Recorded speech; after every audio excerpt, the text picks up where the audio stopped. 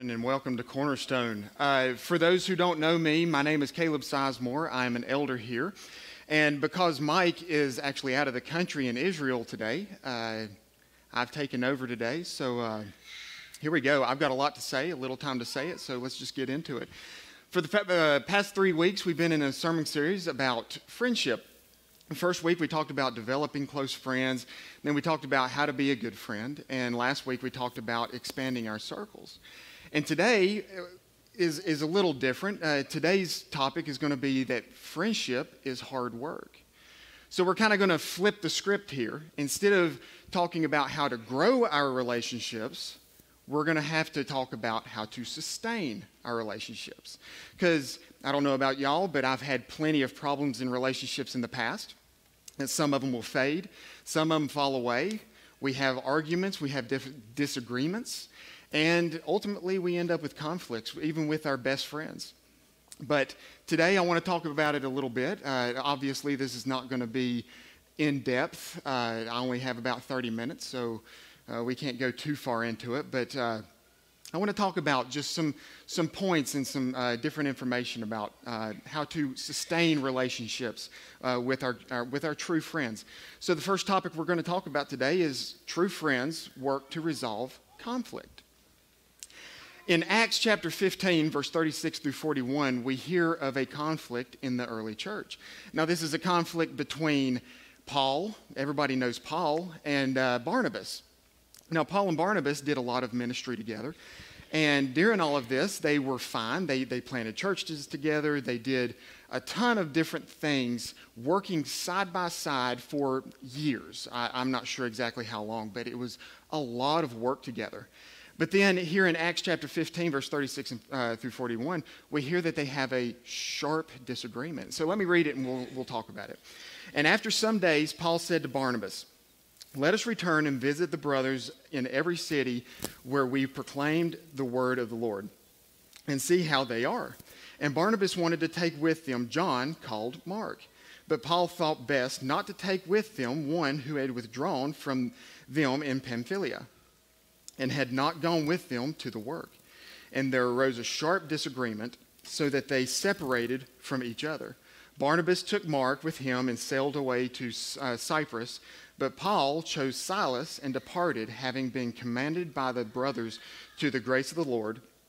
And he went through Syria and Cilicia, strengthening the church.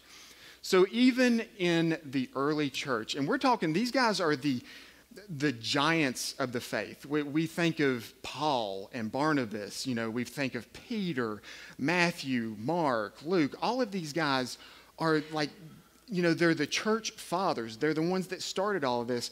And we still see conflict within friendships back then, which kind of helps me out because, all of the problems that I've had in my past, it's like, well, at least I'm not the only one. So it does help a little bit. Unfortunately, with this situation, after they split, we don't get a whole lot of information about the resolution to this story. But we do know that Paul wrote about Mark, this John Mark that the whole disagreement was about, is the guy that wrote the book of Mark, which obviously he's big in the faith. But because Mark separated from them in Pamphylia and left, he was like, I don't trust him. I don't want to do this. Let's not take him. But Barnabas was actually John Mark's cousin, so he kind of had a stake there. So they ultimately had a really bad disagreement, and it fell apart. But later on, we do hear in the book of Colossians, the book of 2 Timothy, and Philemon, that Paul brings up, he actually mentions Mark. So, and it's good things, call on him. He's a good steward of the word, that type of thing. So we know that there was some kind of resolution there. But, one other thing is we actually don't know who is at fault, which is a wonderful way to write in the scripture. We don't actually know who is at fault here. So it's not a blame game, which is important when it comes to friendships. So how do we fix conflict in our own life? When it comes to my relationships, how do I fix the conflict between me and my best friends? Well, first of all, here is a pretty good one. Don't run from it. Don't run from the conflict. All that's going to do is cause more disunity. It's going to cause anger, revenge, rivalry.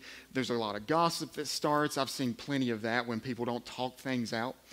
And just ultimately, people become unkind to each other. And so instead of that, instead of running from it, we need to take the initiative. As Christians, we should know this, but we need to take the initiative and go to them. In Matthew chapter 18, verse 15, it says this: "If your brother sins against you, go and tell him his fault between you and him alone. If he listens to you, you have gained your brother." There's a few little situations that occur when you have conflict. First of all, your friend may not even know that they've hurt you. They may not know that they need to come to you and talk to you. On the same side as that, they may be ashamed to come to you. And if you go to them, you can start the conversation.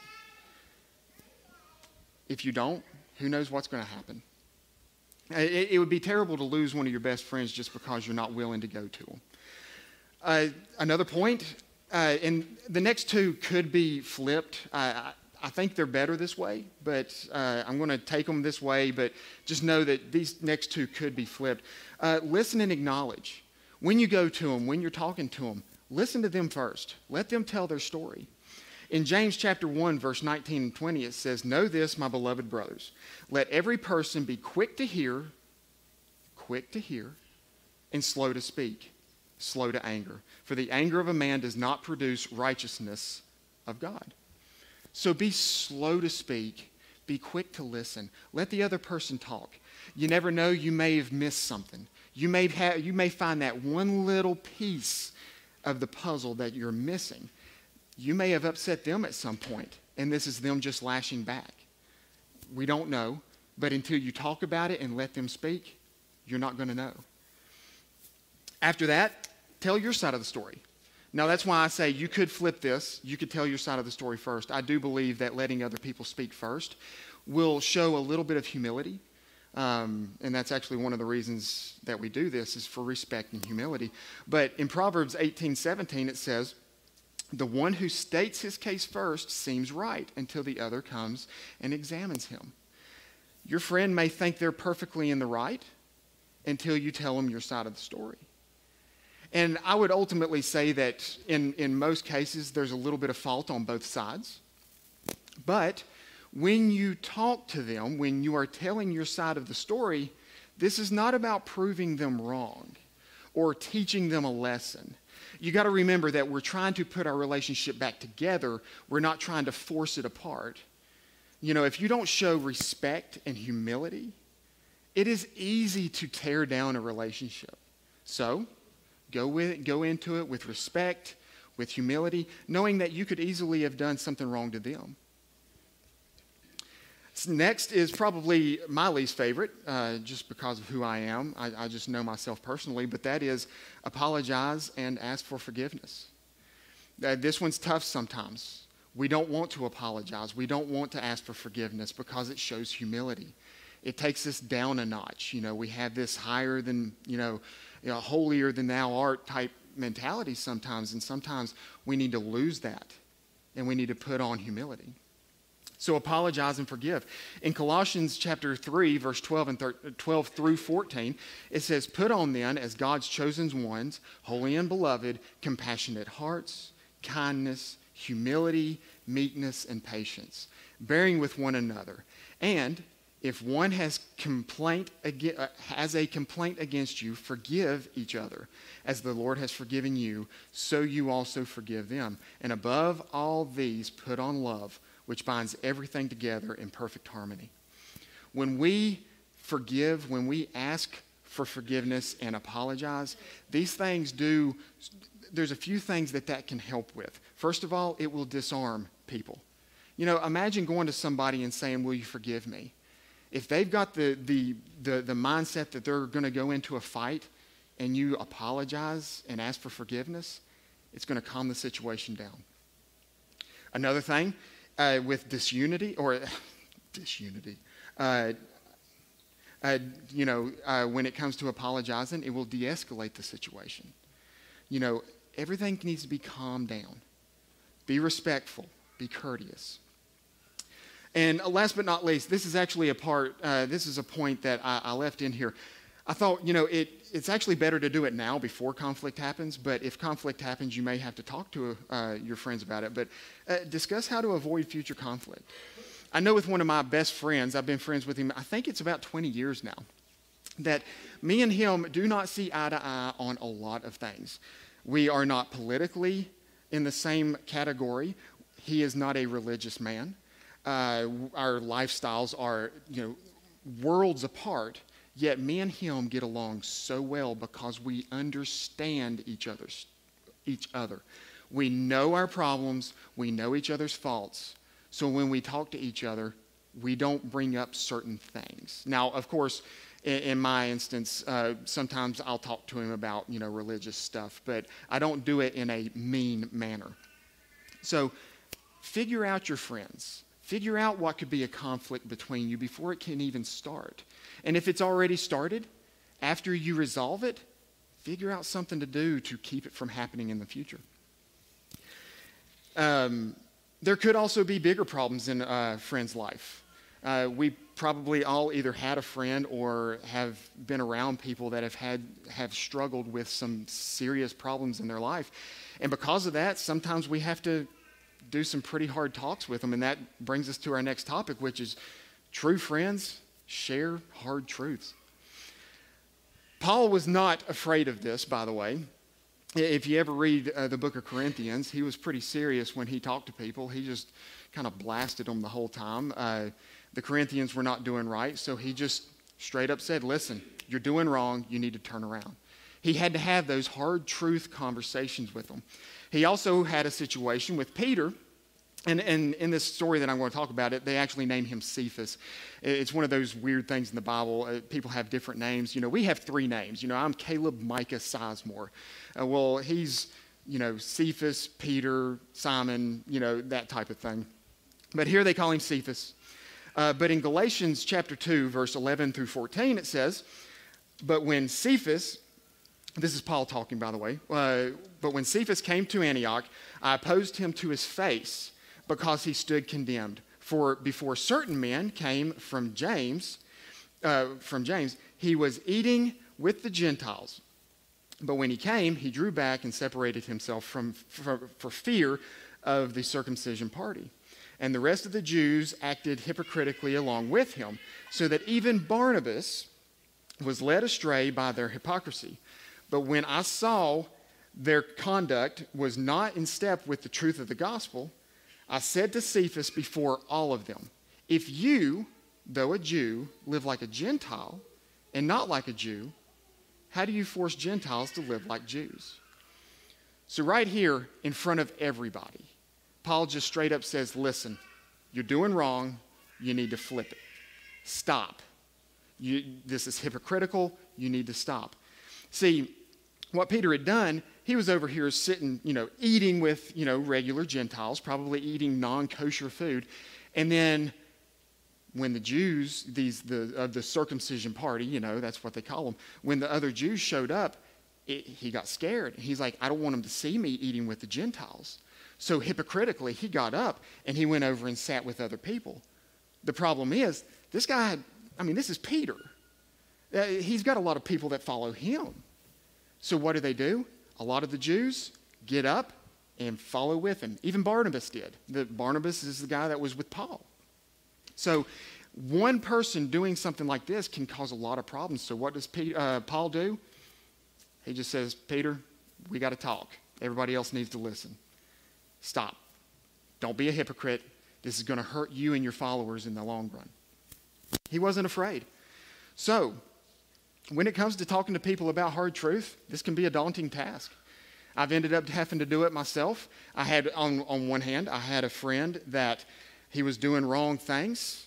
I'd had enough. It was time to talk to him. I talked to him, and I gained him as a friend. He's one of my best friends. He is a longtime friend. This is a different one, by the way, from the first one. But then one of my other best friends, I went to him. I tried to be respectful and very reasonable. I brought up a really serious issue. Haven't talked to him since. So we can easily lose our friends through these kind of conversations. So they're serious. But because we have the authority to do this, and because we need to do this, we need to go to the people that we love and talk to them about these harder things. I mean, what if somebody's, hurting themselves, killing themselves with drugs or alcohol? What if they're, cheating on their spouse or something like that? Something that can be devastating. They need to be told. And if you are a friend to them, you need to be the one to step up. So there are some, what I call the ises and is-nots to hard truth. Let's go through the is-nots first. So hard truth is not about your personal preference. Don't bring your personal preference into it. This is about the other person. So when you're talking to them, keep it on them. Talk to them about what they are doing. Don't be like, you should do this because I want you to. That's kind of the flavor there. Hard truth is not about solving your problems. If their problem is your problem, don't worry about your side of it. Focus on their side. Their problem is the one that you need to be trying to solve. Another one, hard truth is not done out of punishment and revenge. We don't need to punish people. We need to be loving to them. These are our friends. These are our best friends. These are the people that we are closest to. These are the ones that we know a lot about. We don't want to push them away. We don't want to try to punish them. We don't want to, definitely no revenge. I mean, if you got revenge in your heart, you need to step away from the situation altogether. And last but not least, hard truth is not about manipulation or control. We are not trying to manipulate them. Manipulation is actually more of an oxymoron if you think about it, because usually manipulation is some kind of a lie that you are trying to spin to get somebody to change their mind. Well, we're talking about hard truth, so manipulation is not something that we should go into it with. And control, if somebody's going to do something, they're going to do it. We can try to convince them to stay away from it, but at the end of the day, we can't control them. So we can't go into it with a mindset of, I'm going to control this person. So what do we do? Well, hard truth is rooted in truth. That's kind of obvious, but so many people want to be ignorant to the truth. They want to run from the truth. They don't want to believe that what they are doing is wrong. A lot of people don't like to be told that they're sinning. But we have to go to them with the truth, and it's got to be what they need to hear, not what they want to hear. Hard truth is full of humility. A good way to put this is that hard truth is given with the understanding that you could just as easily be in the same situation as they are. How many times do we find that we need to talk to somebody about something, but we look at ourselves and go, I'm no better. I find myself doing that all the time. I want to talk to somebody about something, but then I'm realizing, man, I need to clean myself up first. So, going into a situation, understand. You need to go into it with humility, knowing that you are no better than them, that they are no better than you. You need to be respectful and reasonable in that way. Hard truth, finally, is driven by love. There's a man by the name of Warren Wiersbe that coined a good phrase that I like to use. He said, truth without love is brutal, and love without truth is hypocrisy. So when it comes to telling people the truth, we need to be loving about it. I always, when I read this, my mind first went to these sitcoms or these live action shows, like the Big Brother show, Big Brother's House or whatever it is, or Bachelor and Bachelorette. These I hate the shows. They're so bad. They're so cringeworthy. My wife's watched them before. It's just like, come on, please no. I have to zone out. But in those shows, I always hear, people lashing out at each other. And what they're saying may be true, but it's done out of such hatred. They're so against each other. And when we talk to our friends about anything, we need to keep love in our hearts. We need to keep this passion to fix them with love. So, and then the last part of it, the love without truth is hypocrisy. If you love your friends, if you truly love them, you're going to be honest. I mean, honestly, I would rather lose a friend and try to convince them to stay out of a bad thing they're doing than to keep a friend and watch them tear their life apart. So, if we are willing to share hard truth with friends, we should also be willing to forgive them as well. And that brings us to our next topic is true friends forgive. In my own life, I've had to forgive a lot of people. I've had to be forgiven. This is a normal situation. Usually it's not too big of a deal, but sometimes it is.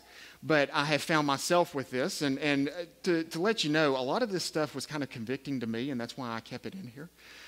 This one is tough for me. Just giving people, true friends forgive. It's hard to forgive people sometimes because we get bitter. We get angry. We have this pride thing that kind of wells up inside of us. We kind of find ourselves being the victim. And in today's time, that victim mentality is growing. A lot of people like to be a victim. Oh, how dare them do that to me. We have to swallow our pride. We have to get out of this victim mentality. We have to get away from our bitterness and our anger. These are our best friends. We need to try to, pull ourselves back together. So forgiveness.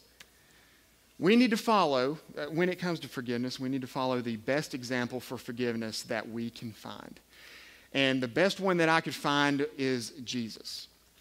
I tell you, it's really hard to pick anybody else when you know that Jesus forgave people. Jesus forgave people while he was dying on a cross. The very people that hung him on a cross, he was calling out to God, forgive them for they know not what they do. So we need to be like Jesus. He is a great example for us to strive for. This is a couple of things that he said. In Matthew chapter 18, verse 21 through 22, he says, or Peter asked a question. It says, then Peter came to him and said, to him, Lord, how often will my brother sin against me and I forgive him? As many as 7 times? Jesus said to him, I do not say to you 7 times, but 77 times. The whole point here is not because, after 77 times you stop. It's kind of a just forgive. I'd actually read something that the old Jewish tradition just before this was forgive people about 3 times. Give about 3 times. So when Peter says 7 times, this is over double what the Jews believed. So he's like, should I really do this 7 times? And Jesus is like, no, 77 times. It's like, just forgive. These are your friends. These are your brothers. These are your family. Forgive them. In Luke chapter 17, verse 3 and 4, it says, pay attention to yourselves. If your brother sins, rebuke him. And if he repents, forgive him. And if he sins against you 7 times in the day and turns to you 7 times and says, I repent, you must forgive him. He tells us, you must forgive. It's not a suggestion. It's not a, if you feel like it today. He's telling us, forgive. We need to be ready to forgive. This is another one. Always have it in your mind. Understand, your friends are going to disappoint you. They're going to fail you. I've failed my friends plenty. You've probably failed yours. They failed you. Understand that. Know that they're going to do something that you don't like. But always be ready and willing to forgive them. And last but not least, we need to forgive those who we love. In John chapter 13, verse 34, it says, a new command I give you, that you love one another just as I have loved you. You also are to love one another. As Christians, we are called to love. Not just our family, not just our friends, but everyone. We should try to find friends in everyone. So forgive. Forgive our friends. Forgive people around us. Show love towards everybody. And to be honest, we should be excited about forgiving our friends. This is something that we should be excited to do because, first of all, you just gained a friend back if you forgive them. It will mend what is broken and set right what is wrong. How sweet is it when you forgive where the rest of the world will scorn? Final topic, for today. Confession, repentance, and reconciliation are necessary for true friendship. Whether it comes from you or directed towards you, all of these things are necessary to mend our friendships. We need to be willing to talk about the things that we've done against our friends. We need to work on not repeating the things that we've done. And we need to ask for forgiveness. James chapter 5, verse 16 says, "Therefore confess your sins to one another and pray for one another, that you may be healed. The prayer of a righteous person has great power as it is working." You know, we need to confess to our friends. We need to go to them. It's imperative to keep our relationships together. Something else, we can't force our friends to repent. As bad as we may want them to repent, we cannot force them to. But we can repent ourselves. And perhaps through our repentance, we can be an example to them. In 2 Peter chapter 3, verse 9, it says, "The Lord is not slow to fulfill his promise, as some count slowness, but is patient towards you, not wishing that any should perish, but that all should reach repentance." We need to repent.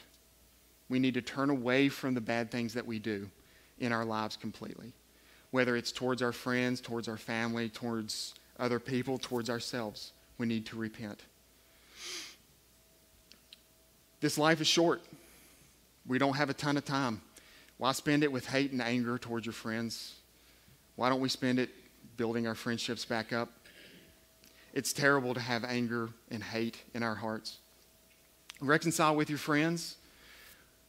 Reconcile with your family and the people that you claim to love. And final point, as the band comes up, the pattern we have for being reconciled with our friends is the same as what is given to us to be reconciled to God. When we confess and repent of our sins, of the things that we have done wrong towards God, He is more than willing and ready to forgive us of a lifetime of unrighteousness, of sin. And if you haven't done that this morning, it would be, man, it's such a blessing to be able to reconcile with God. I would love to talk to y'all. Anybody that's struggling either with friends or with your relationship with God. There's a few of us elders here. We would be more than willing to talk to you. We'd love to. Having said that, I'm going to pray and then we'll get back to worship. Lord, thank you for the friendships you've given us. Thank you for the joy that we get out of relationships, Lord. And I pray that if there is anybody in here that's struggling through a friendship right now, that you would bless them, that you would give them the ability to go and talk to them and mend what is broken, put right what has been wronged. Lord, I love you. We love you, Lord. We thank you for all that you've done. In Jesus' name, amen.